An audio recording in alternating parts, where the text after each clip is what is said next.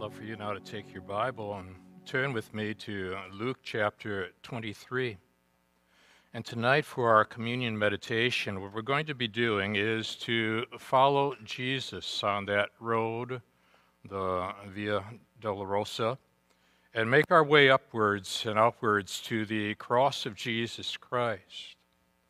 And from Luke chapter 23, what I'd like to do is to begin reading with verse 26 and take it down through the point where it speaks of him being the King of the Jews.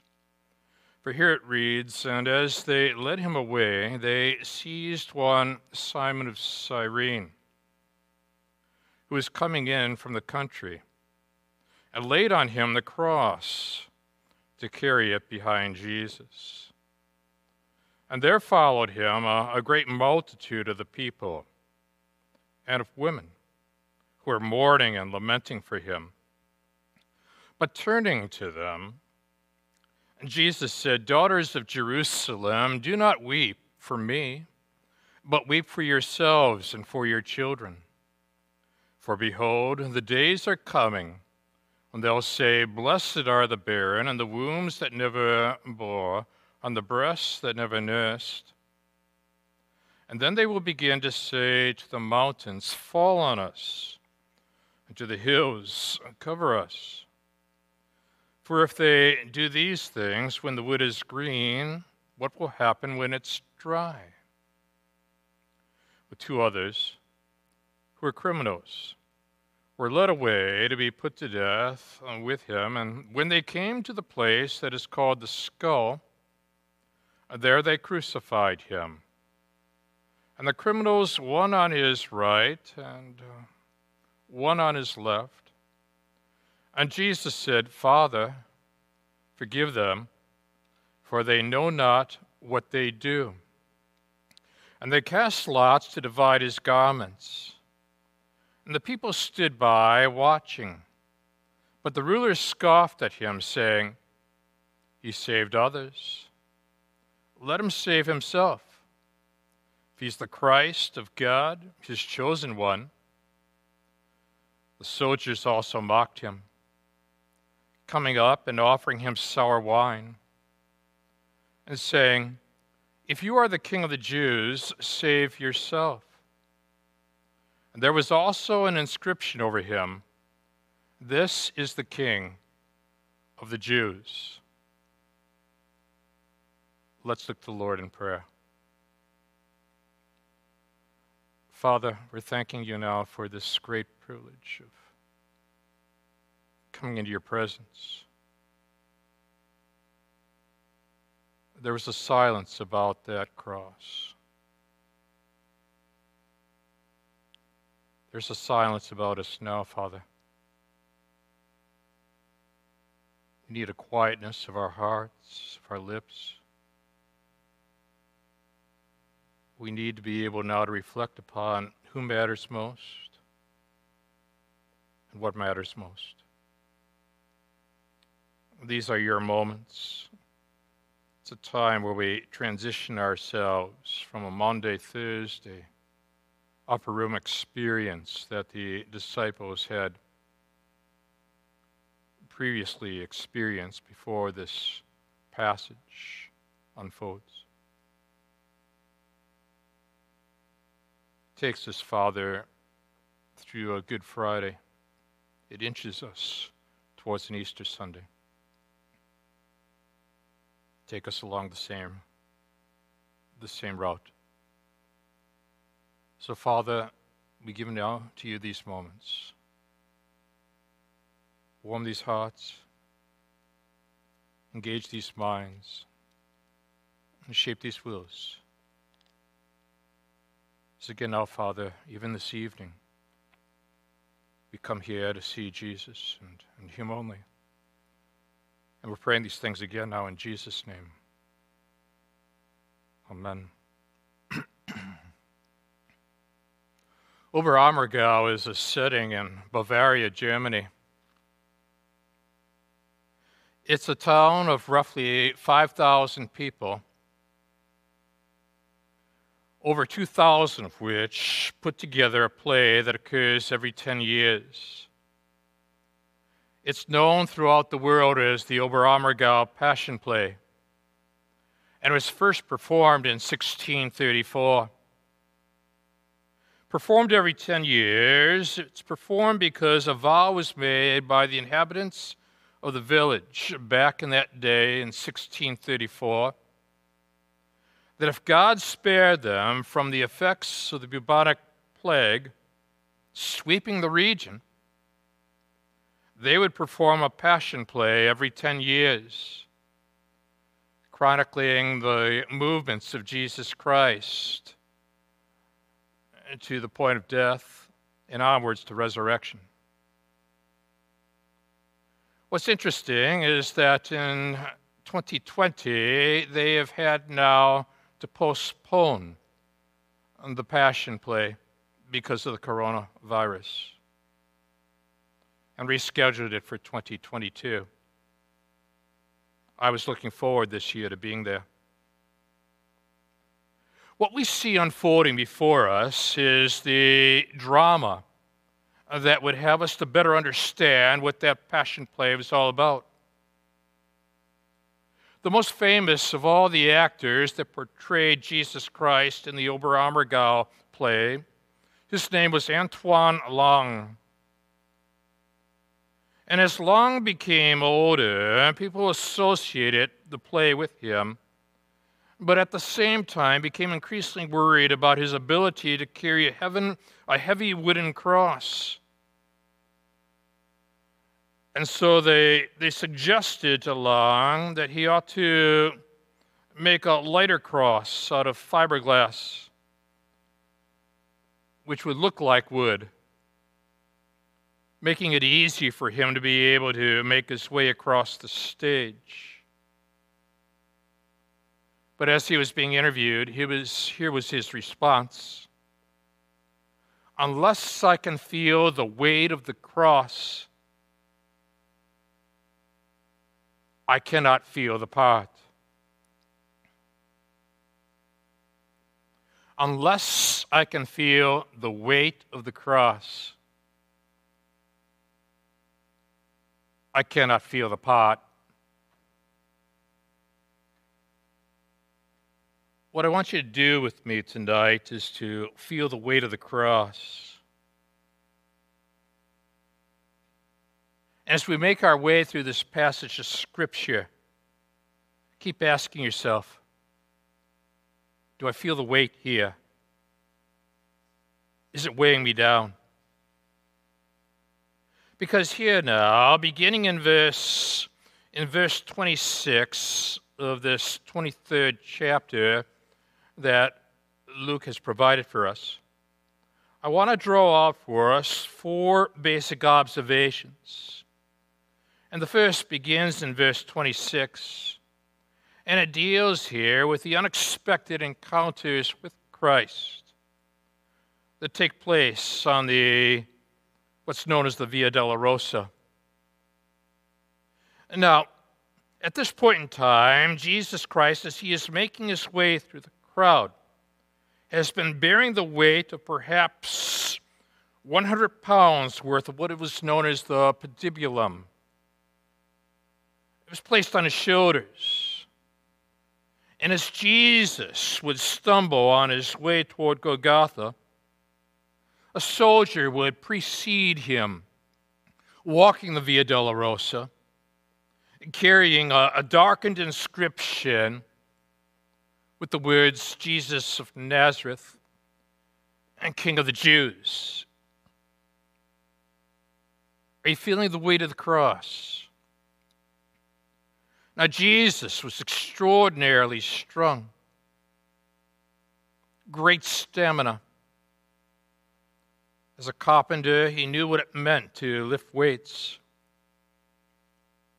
But you see, he has already been scourged. There's been a horrible loss of blood and tissue. And now the patibulum has been placed on his shoulders. Would he make his way there?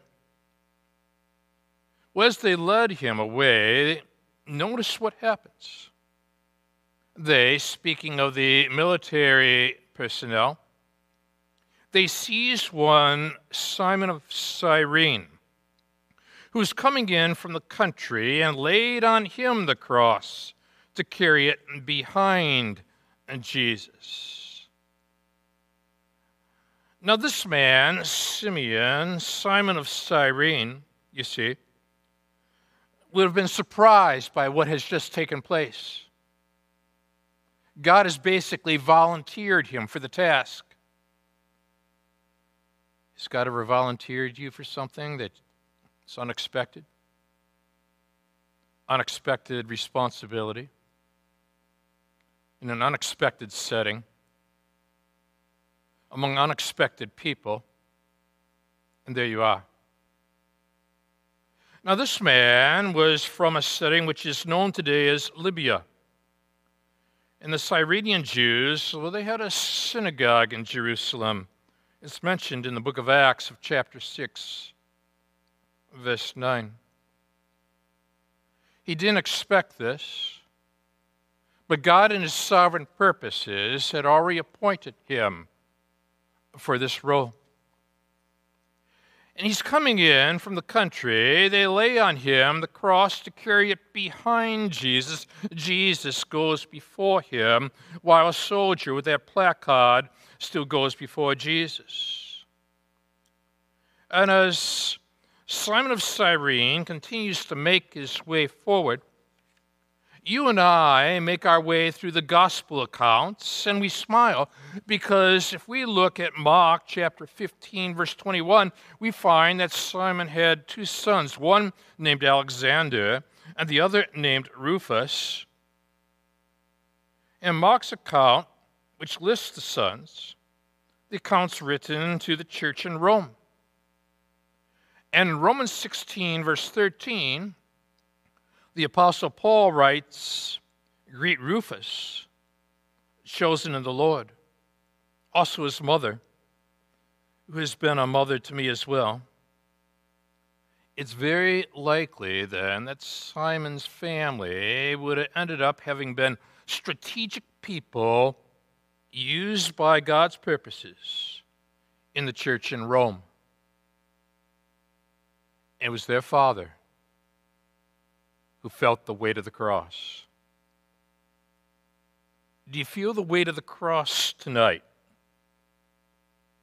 Because as Antoine Lang put it, unless I can feel the weight of the cross,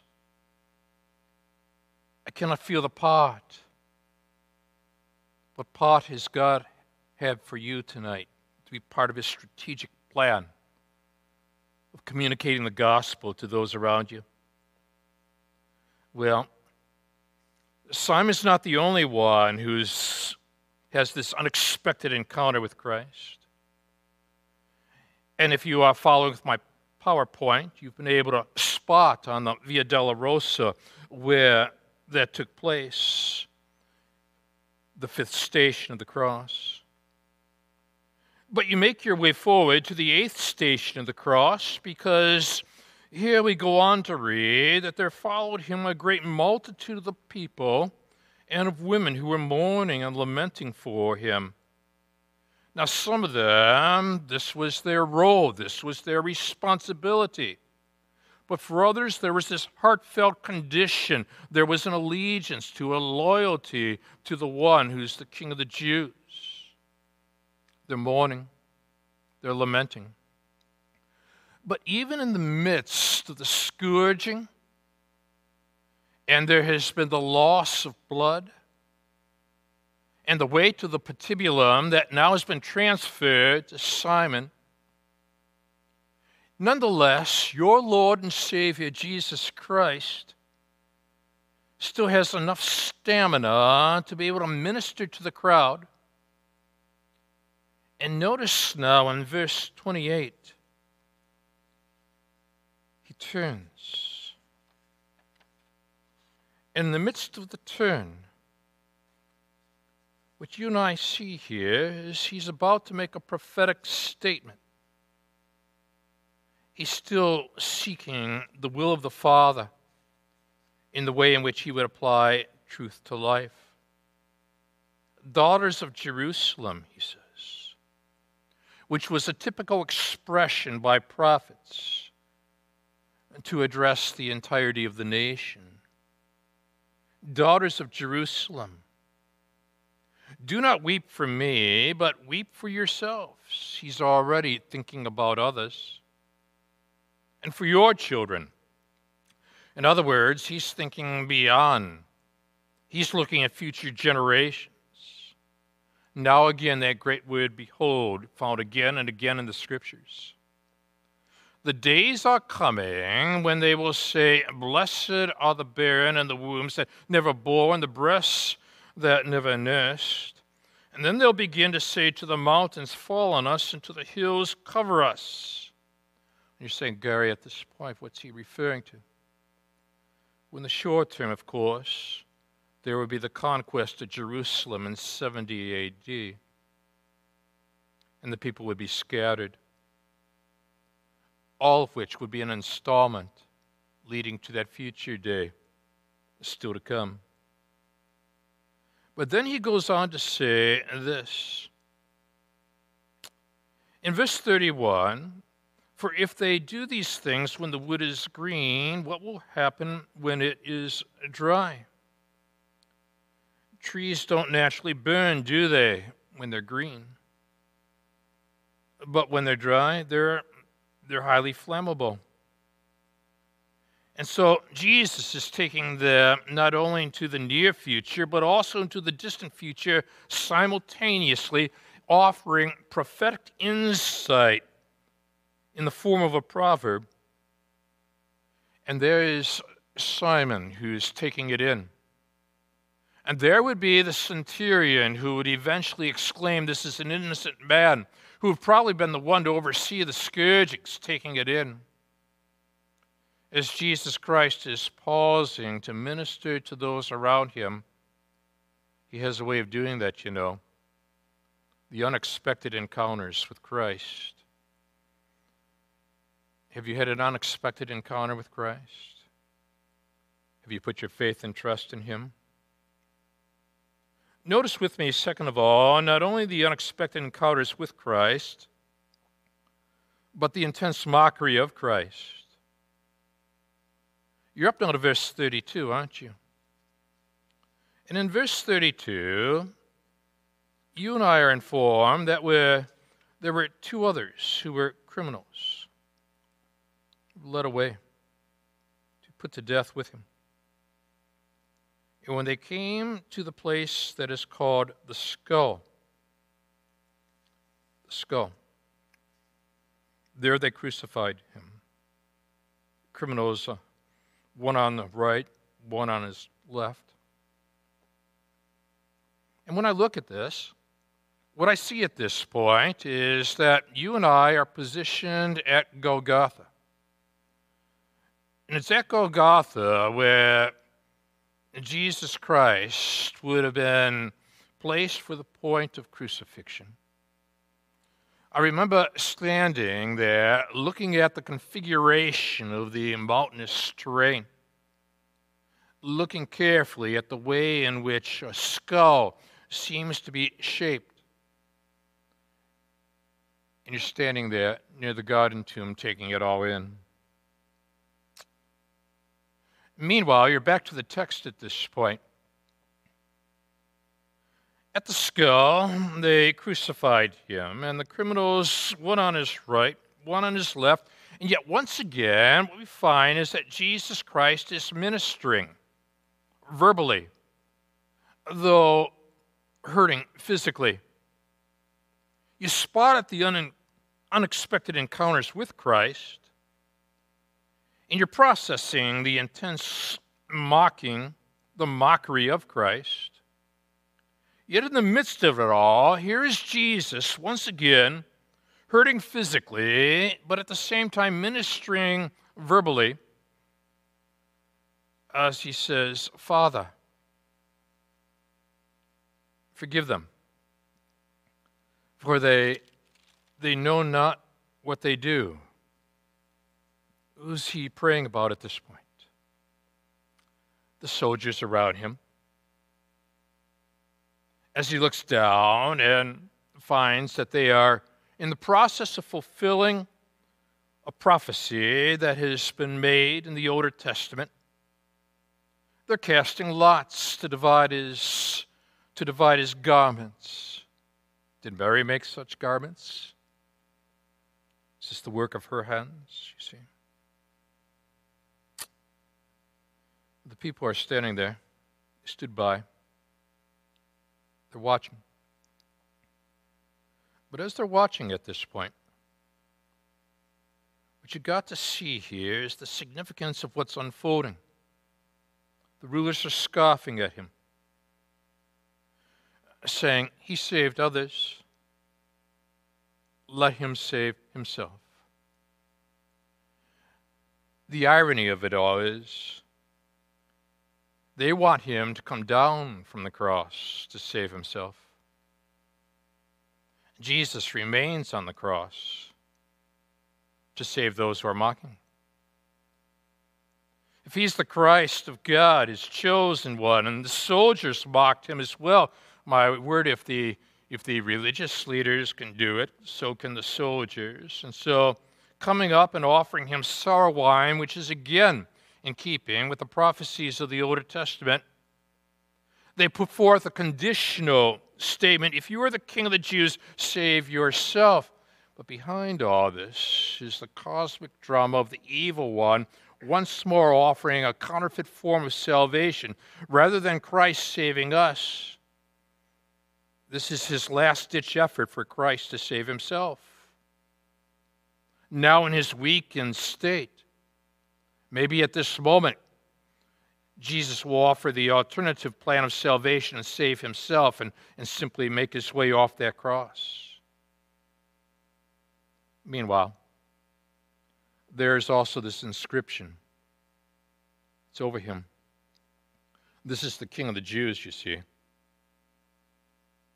But what God has done in his sovereign purposes, and you can read about it in the book of John, is that this was written in multiple languages. An evangelistic statement is going out with regard to who matters most and what matters most, even in the midst of the mocking that's taking place here. Don't miss the last-ditch effort to tempt Jesus to produce a counterfeit salvation, saving himself by coming down rather than remaining on the cross and saving us. And so what you've spotted with me at this point is the unexpected encounters with Christ. And second of all, the intense mockery of Christ. But now, third of all, notice with me the contrasting beliefs about Christ. It's as if Jesus, visually now, is dividing all of humanity into two parts. One of the criminals who were hanged railed at him, saying, "Are you not the Christ? Save yourself and us." See again, for re-emphasis, a counterfeit form of salvation. But notice the contrast. But the other rebuked him, saying, "Do you not fear God, since you are under the same sentence of condemnation? And we indeed justly, for we are receiving the due reward of our deeds." But now, and I'm sure the centurion is listening in, this man has done nothing wrong. And then the most amazing request takes place in the setting known as the skull. You and I, we've walked together down the Via Dolorosa, the road of sorrows. We've made our way now to this point, and we're processing what takes place there when this individual on the cross says, "Jesus." See how personal he is? "Jesus, remember me." that means he believes there's more to come. Otherwise, there'd be no basis for recall. Remember me, when you come into your kingdom, as he's processing that placard, this is the King of the Jews. Notice the assurance. And again now, though hurting physically,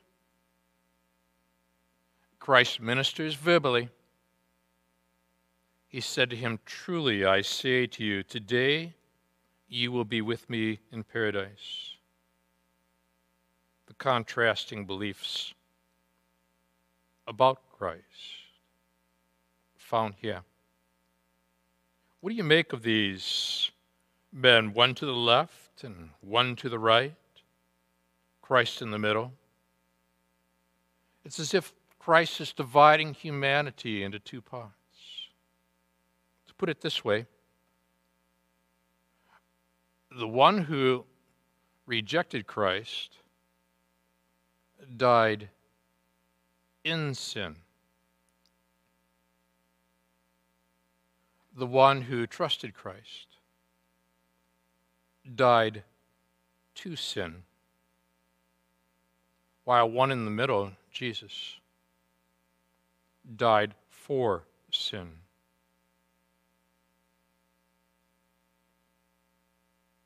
What do we make of this?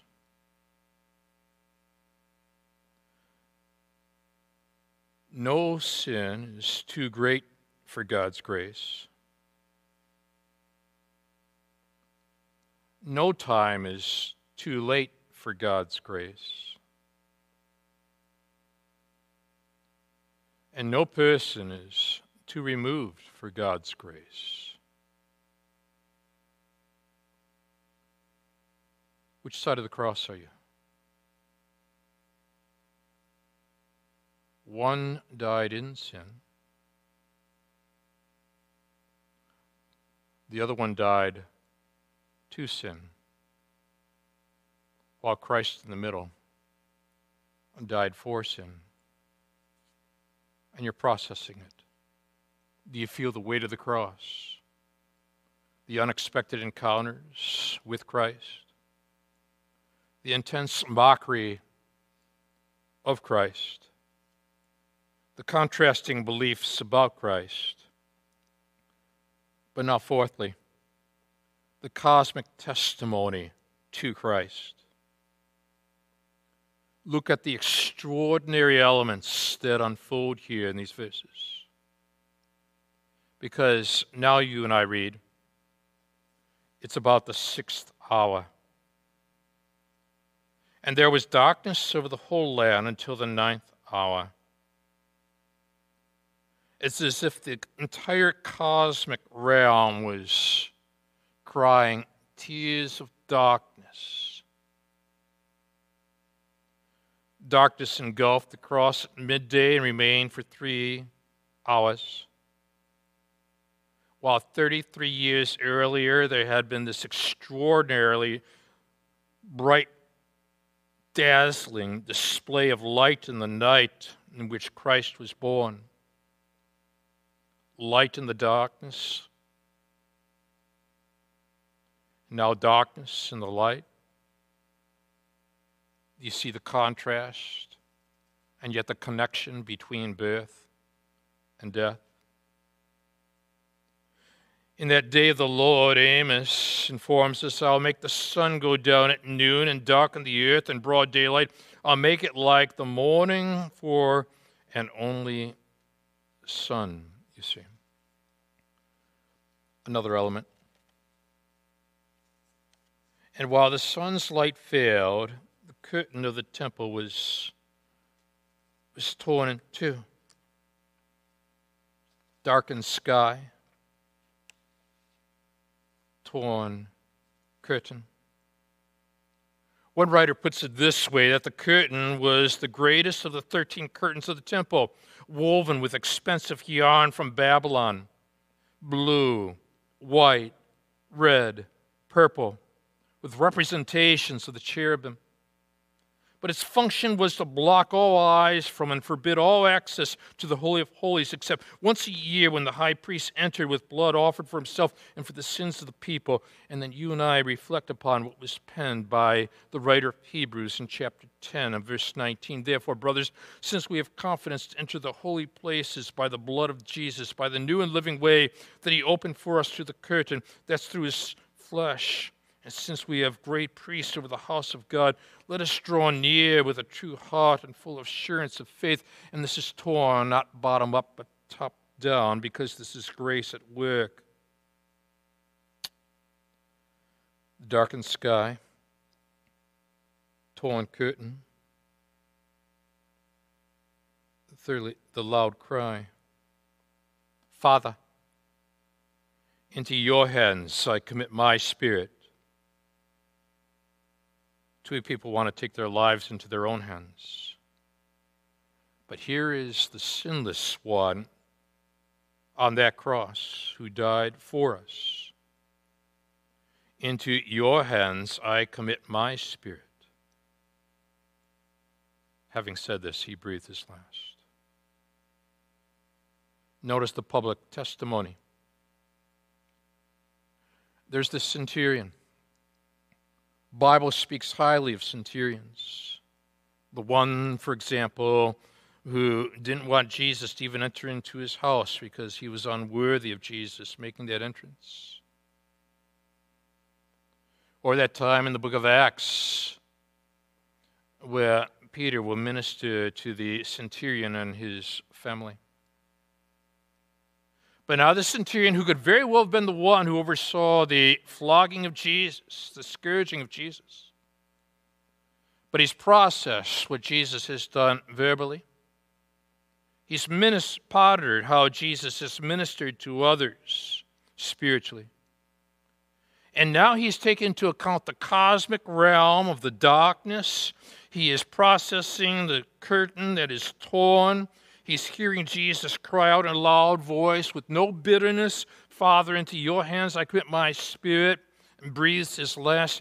What does the centurion do? Well, he praises God, saying, certainly this man was innocent. Has he been touched by what that one on the cross had said? This man has done nothing wrong. Why, has that criminal on the cross already evangelized the centurion? One wonders. Meanwhile, notice the social distancing. All the crowds that had assembled for the spectacle when they saw what had taken place returned home, beating their breasts. And all his acquaintances and the women who had followed him from Galilee. You see how this fits into 2020? Stood at a distance, watching these things. Feel the weight? The cosmic testimony to Christ. Oberammergau.